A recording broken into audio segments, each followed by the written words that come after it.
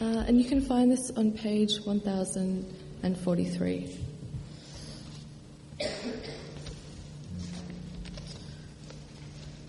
After the Sabbath, at dawn on the first day of the week, Mary Magdalene and the other Mary went to look at the tomb.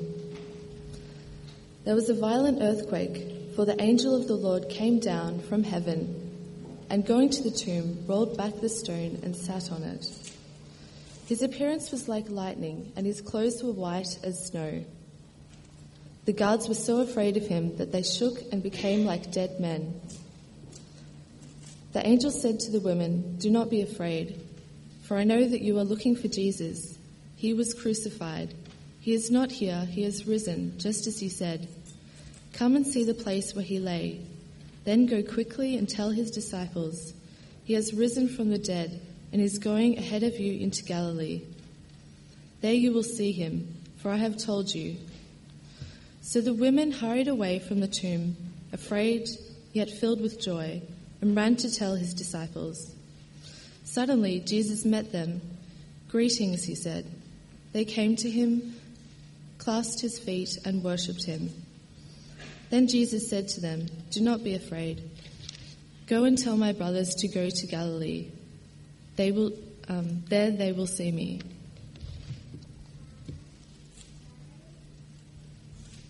Well, friends, let's come to God in prayer. Let's pray. Heavenly Father, we thank you for this opportunity where we can look at your word. We pray you speak to our hearts, you encourage us this morning. Help us to understand what Christ has come to do for us. In Jesus' name, amen. Morning, friends. Once again, it's great to worship this morning. If you're a visitor, let me once again warmly welcome you as we, this time in our service, we open God's Word. We look at what the Bible tells us, and we study God's Word. And today we're going to look at the aspect of the resurrection of Jesus Christ from the dead. And so the topic this morning is the day Jesus came back to life. Now there's a Christian Christian groups in the UK have won a real battle in their campaign for shops to sell a religious Easter egg. And nearly every major supermarket will for the first time this year stock the real Easter egg, £4. That's what it costs. And at this time they will mention the word Jesus. So this is what we have. Now I don't think you can really see what's written there, but the packaging says, in the original package, if you look at it carefully, I'm not sure you can see it there, but it says, "Celebrate the real meaning of Easter." This is the real Easter egg. So really to celebrate Easter, celebrate the real meaning of Easter by having the Easter egg. Now I'm sure many of us enjoy chocolates, right? Anyone doesn't enjoy chocolates here? Don't raise your hand, please. I'm sure we do, right? The kids here this morning, did you have your Easter egg hunt in your home? Yeah? Any kids? No? Your parents didn't do that? They didn't hide eggs behind cupboards and all that kind of thing? No? This afternoon. Oh, I'm sorry. Well, in our place, the tradition has always been in the morning. We haven't done this now because we've got bigger kids. But when they were smaller, I used to take the eggs and hide them all over the place. It was great fun. I had some in my office as well. Now, I remember my first Easter in Australia many years ago, living by myself in Geelong. My room was in the basement of the house. Many of my colleagues, my friends had gone away on holidays for their Easter holidays. And myself and another Indian brother in Christ, the two guys in this big house. My room is down in the basement. It was very hard at the time. When I had a knock on my door, and there was this older couple from the church who had shown us so much of hospitality, invited me to their homes many times on Sundays for meals. And they stood there at the door. And lo and behold, in front of them they had this massive Easter egg. Seriously, it was very big. The first time in my life I've seen such a big Easter egg. Really, never seen anything like that in Sri Lanka, but it was so big. And they brought it to my front door in the room. I said, "Thank you so much." And then I really got stuck into it. So, now speaking about chocolates, what do you think of this room, friends? Does it look nice, that lounge room? Looks really pretty, doesn't it? Right? Looks really pretty. Now, what if I was to tell you that this is actually a chocolate room? This room is made entirely of Belgium's finest chocolates, where every single piece of furniture is edible. The sculptor is Elena Clement, used over 600 kilograms of chocolate to make the lounge. I mean, you can Google it, you can find out, you can see it for yourself. And the room features chocolate chairs, a table, a fireplace, and a flower pot. And it took 2 months to prepare this room. Imagine that, having that. Oh boy, what a challenge. Well, enough about chocolates this morning. This morning we will focus our thoughts on Easter. What is the real meaning of Easter? Is it all about the Easter eggs? Certainly we enjoy Easter eggs. Is it all about the chocolates? We enjoy chocolates. Or is it more than that? Well, today we want to focus our thoughts on the day Jesus came back to life. A day of celebration, a day of hope, a day of joy. It is a day that Jesus rose from the grave. The Bible tells us that Jesus, the Son of God, was crucified on the cross. He was buried. And at the cross, Jesus suffered. He suffered pain. He suffered isolation. He suffered rejection. He suffered loneliness. And he was crucified. No other religious leader in the world can claim to have suffered the way Jesus did. The Bible tells us that Jesus, the Son of God, was perfect. He was pure. And his murder was a travesty of justice. And yet God had planned that his Son would be crucified to take my sin and yours on the cross. The Bible tells us that he was buried, and then the amazing miracle took place on the third day.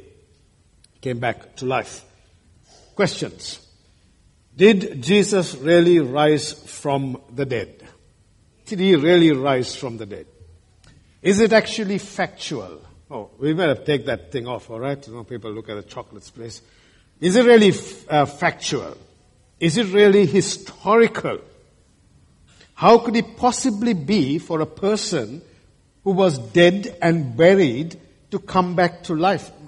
Think about, from a human perspective, and with all your vital organs been dead, and you actually died, you've been buried, how will it possibly come back to life? There are doctors here this morning in this congregation, right?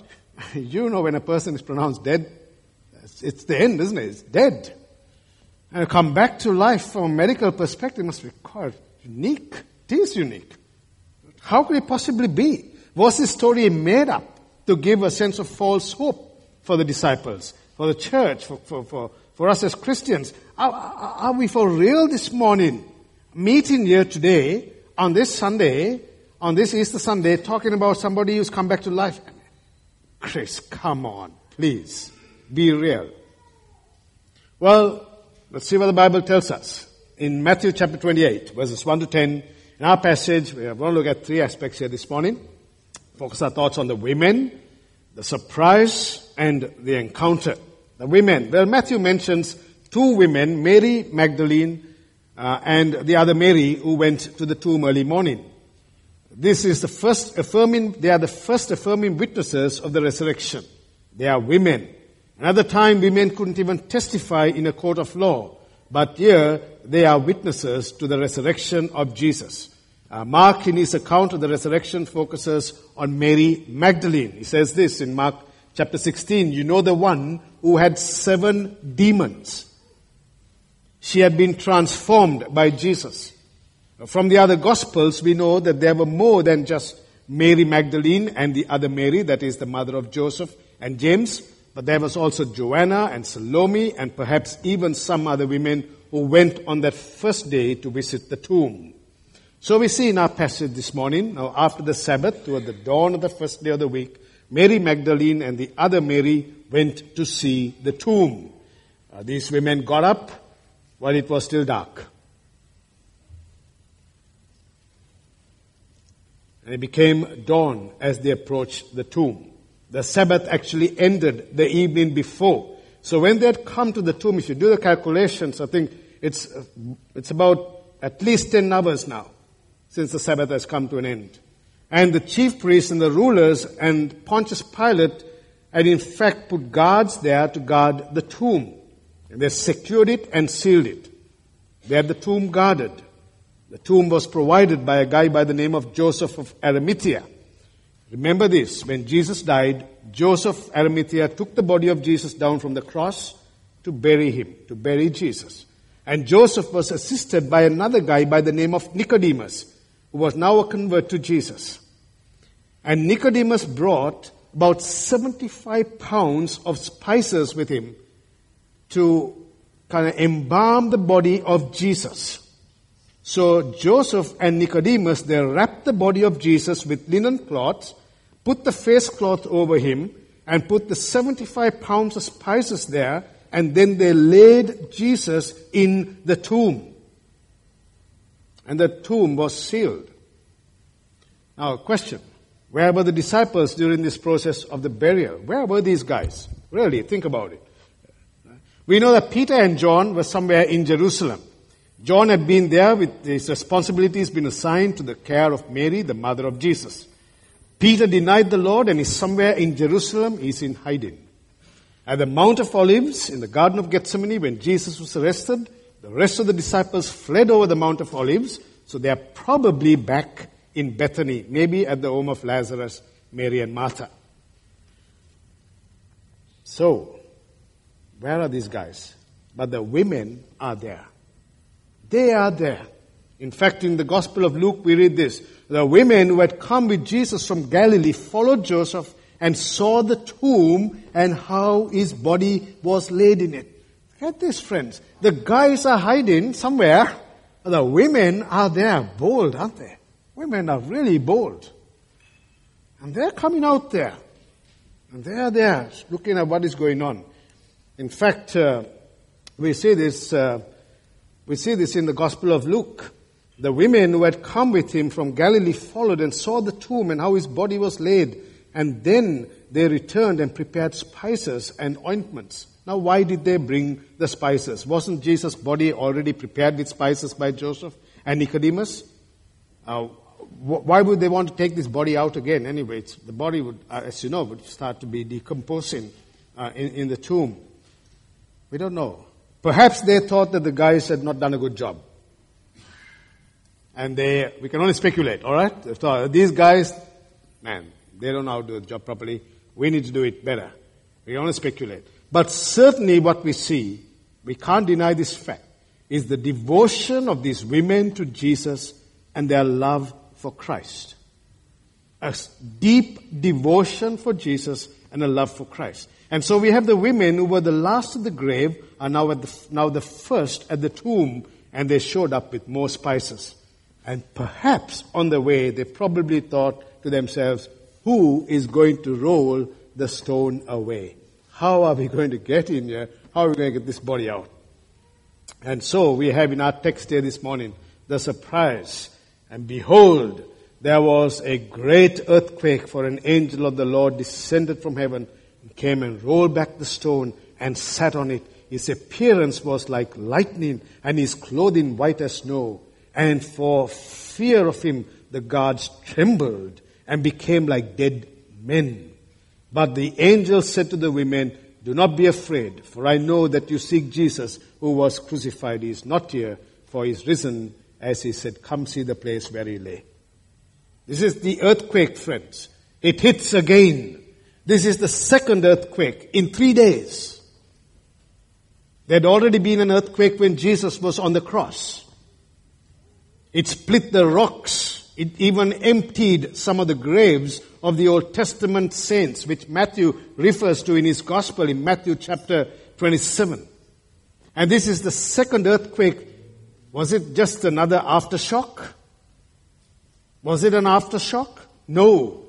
I want to say to you this morning, friends, that the creation is involved in this process. All right?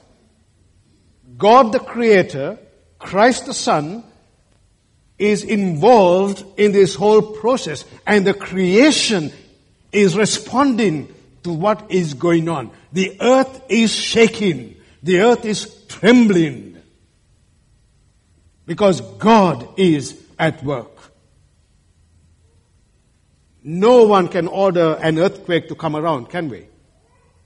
Now God has done it. And creation is responding. And responding in the most spectacular way of a trembling, of an earthquake that once split the rocks and raised people from the grave. And now the earth is trembling again. And this time the stone has been rolled away. The stone is literally taken away. It didn't get rolled back. If you look at the original text, it was literally taken out. It's estimation, a few tons heavy, this stone. And then, lo and behold, an angel is sitting on it. And notice what the angel says to the women. This is a command. But the angel said to the women, do not be afraid. Wouldn't you be afraid? You go to a tomb. You go to a graveside and suddenly you see the thing opened up. And an angel sitting there. Wouldn't you be afraid? It's dusk. It's early morning. The angel said, do not be afraid. He is not here. He is risen. Come see the place where he lay. The stone did not get rolled away to let Jesus out. I want to make that point here this morning. The stone wasn't rolled away so that Jesus can come out of the tomb. Right? The stone was rolled away to let the women and the disciples come in and see. And when it says, don't be afraid, in the original, it literally means this. Don't you be afraid. In fact, the original translation would give us the emphasis here, not on the word don't, but it's on the word you. The proper translation is this. Don't you be afraid. Comforting, isn't it? Why? Why don't you don't have to be afraid. Don't you be afraid because you believe in Jesus. Because Jesus is your Lord. Don't you be afraid. They are believers in Jesus, so they don't have to be afraid. Unlike the guards. See the contrast?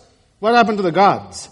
These are Roman soldiers. They are not small guys like me. They are some big guys standing there. They are guarding this place. They are tanks. Hey, guys are absolutely trembling. They are like dead men, bewildered and confused. Angel ignores them and speaks to the women. Don't you be afraid. Why? Because he is not here. He is risen. And I think, friends, these are some of the most profound words we have in Scripture proclaimed by an angel. He is risen. He is not here. You see, this is a message from God Himself. A message that God Himself sent through one of His angels. This is a message from heaven to earth. This is a message of comfort. This is a message of hope. This is a message of love to an empty and lost world. Think about our world that we live in. Don't you see a lostness in this world? I'm actually appalled. Each time you put the TVs on, the first few items on the news, somebody has been murdered, somebody has been stabbed, somebody has been robbed, somebody has been done this, something's happened here in the world. What do we see in this world? We see grief. We see happiness as well. We see sadness. It's a complex world, isn't it? Life itself is complex. I've been reflecting about life, maybe, see our kids growing up and I'm getting older and think, man, what is happening to my life? It's not a midlife crisis, I can say that. I don't know. I like to talk to some of you guys. But I think, wow, what is going on? The complexity of life, it baffles me. It baffles me to think of this world that we are living in.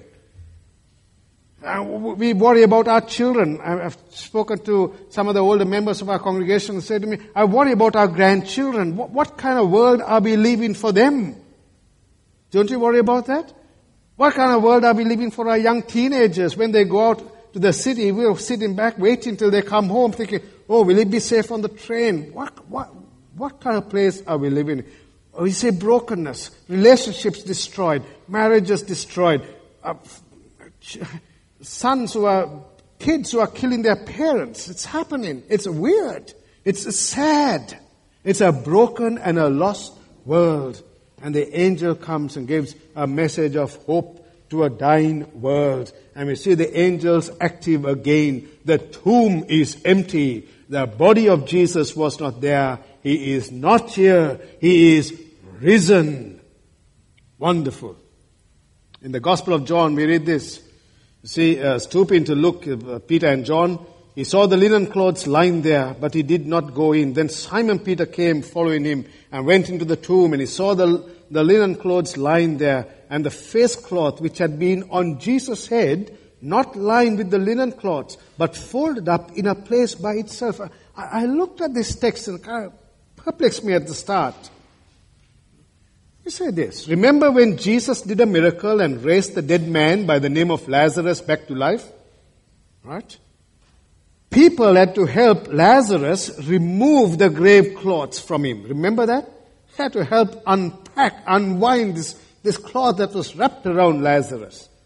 But this was not so with Jesus. He simply passed through those grave clothes, just the way he passed through the doors, and everything was folded and neatly kept in place. See, Lazarus had a mortal body and would die again, but not Jesus. The angel tells the women to let the disciples know that Christ has risen. Then go quickly and tell his disciples that he has risen from the dead, and behold, he is going before you to Galilee. And then, friends, we see the encounter. While on their way to give the news to the disciples, they had an encounter that would be been absolutely spectacular. Look what happens. And behold, who meets them? Who meets them? Jesus met them. The text is so plain and yet so profound. It's a few words. And we can read the text, we can read the passage, oh yeah, Jesus met them. So what? Do we actually sit down and actually think about it? Jesus met them. The man who was crucified, the man who was put in the tomb, the man who was buried with 75 pounds of spices, is risen. And he meets them. Wow. It must have been one of the most amazing moments in the lives of these women. The text says it all, doesn't it? Behold, Jesus met them. Think about it, friends. The Savior, crucified, buried, is now alive. And remember on Good Friday, we saw the soldiers mock Jesus, and the soldiers said, oh, he saved others, he can't save himself. What happens 3 days later? Jesus conquers the grave. He not only rises from the grave, but he's died to save others.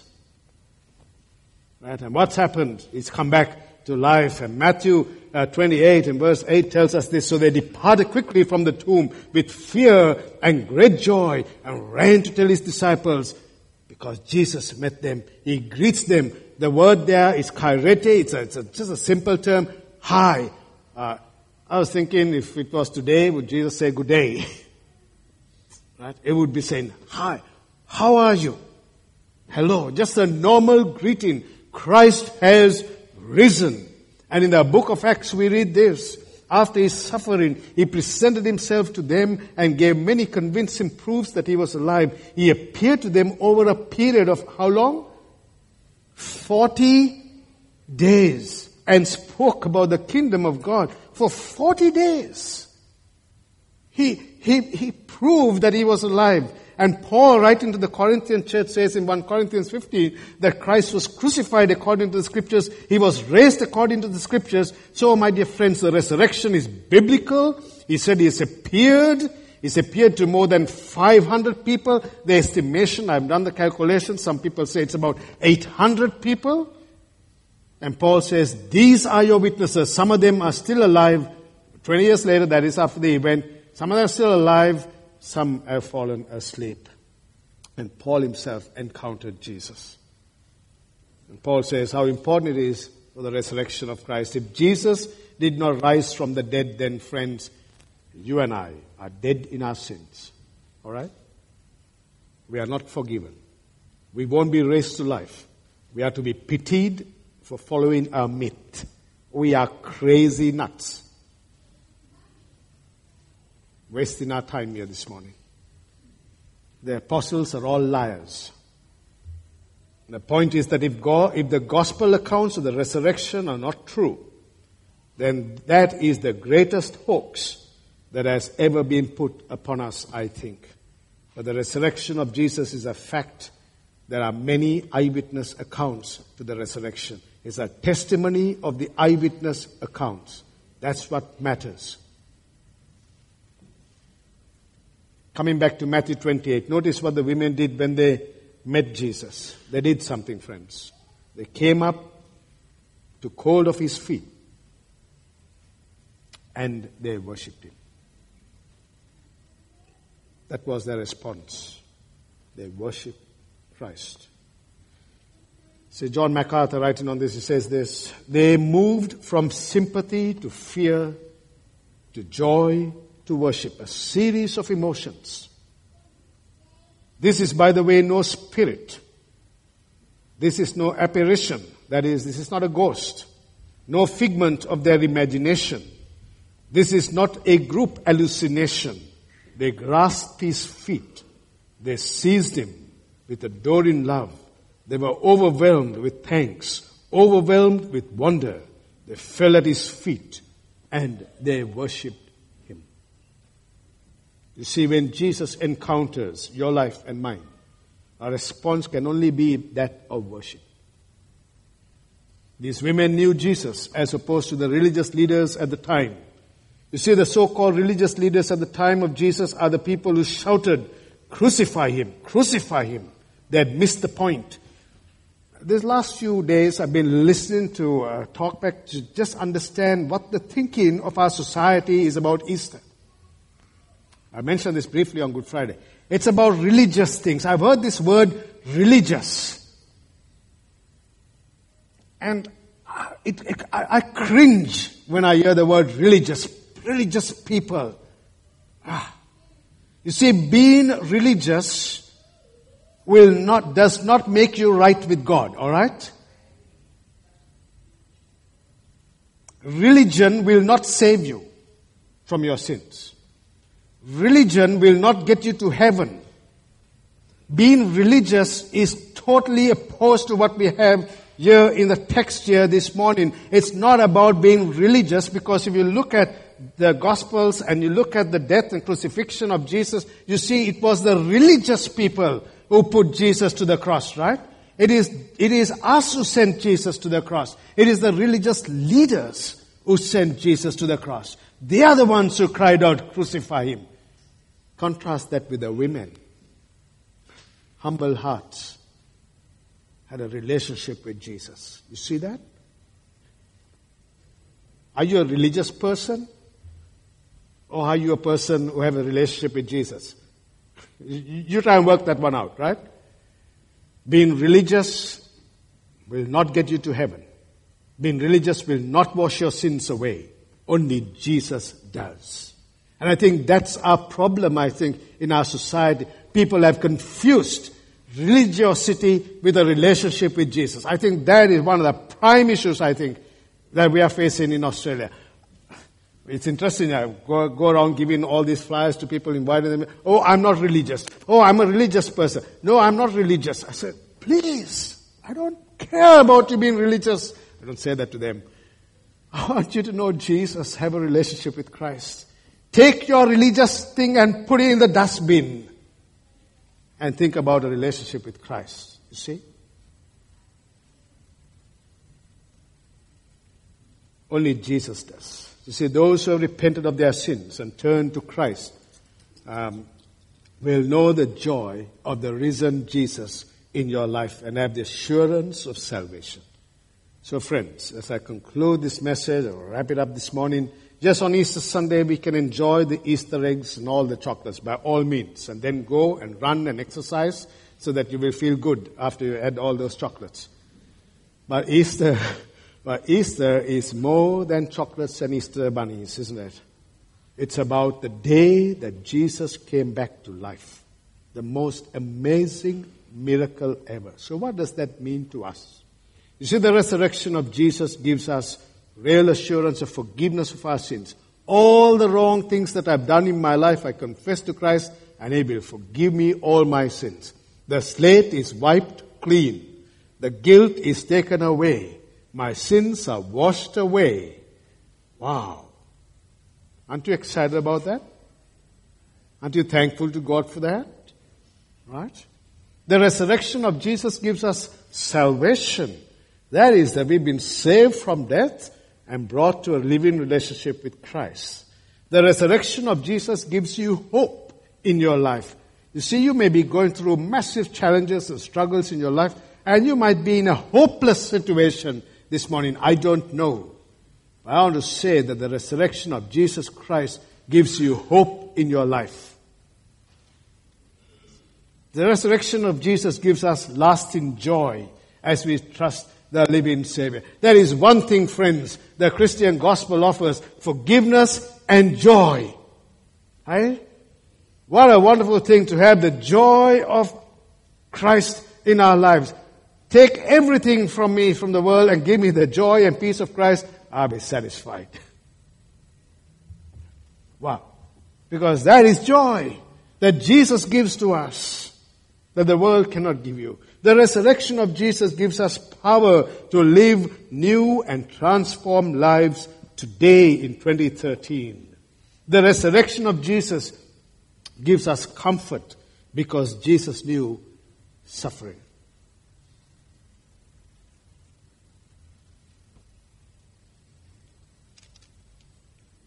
He knew what it meant to be lonely. He knew what it meant to be betrayed. He knew what it meant to be denied. He understood human pain in his heart when he cried out, my God, why have you forsaken me?" at the cross. He understood rejection. He is a man of sorrows who understands grief. And I put this in my notes this morning. You see, he understood what death really meant. See, we talk about death, but none of us have really experienced death, have we? I haven't. But Jesus knew what death is, because he actually died. I have stood in hospital rooms, and people have died in front of me.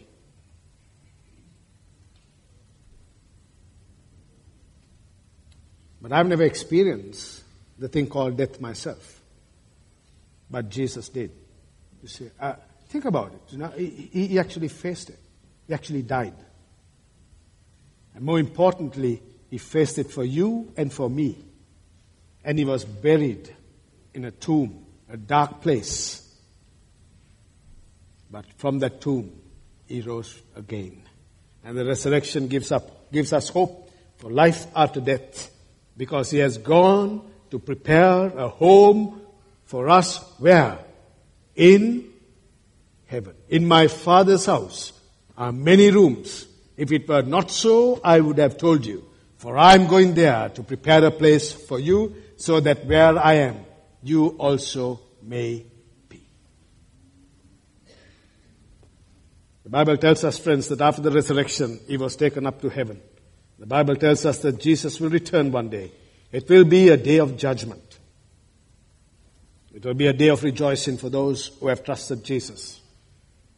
And we should not see Christ's resurrection as an event separate from our own future resurrection. For the Apostle Paul says this in Philippians chapter 3, 20-21. But our citizenship is in heaven.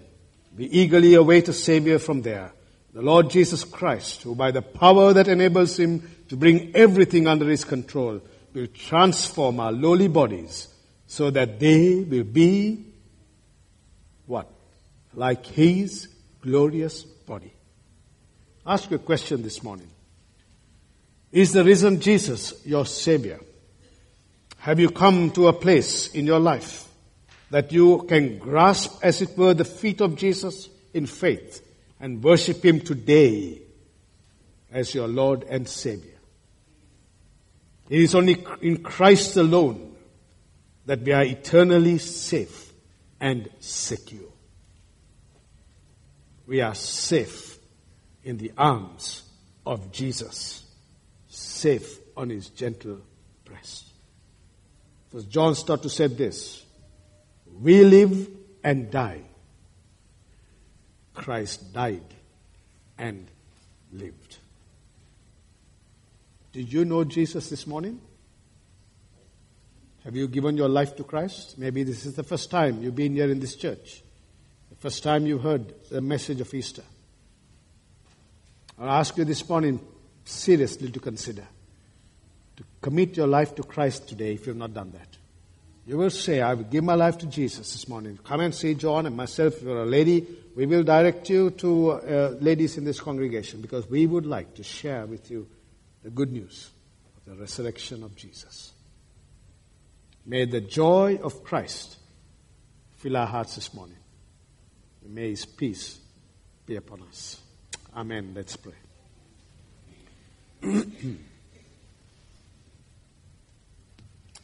Heavenly Father, we thank you that our Savior Jesus is alive. He has conquered the grave, completed the work of redemption.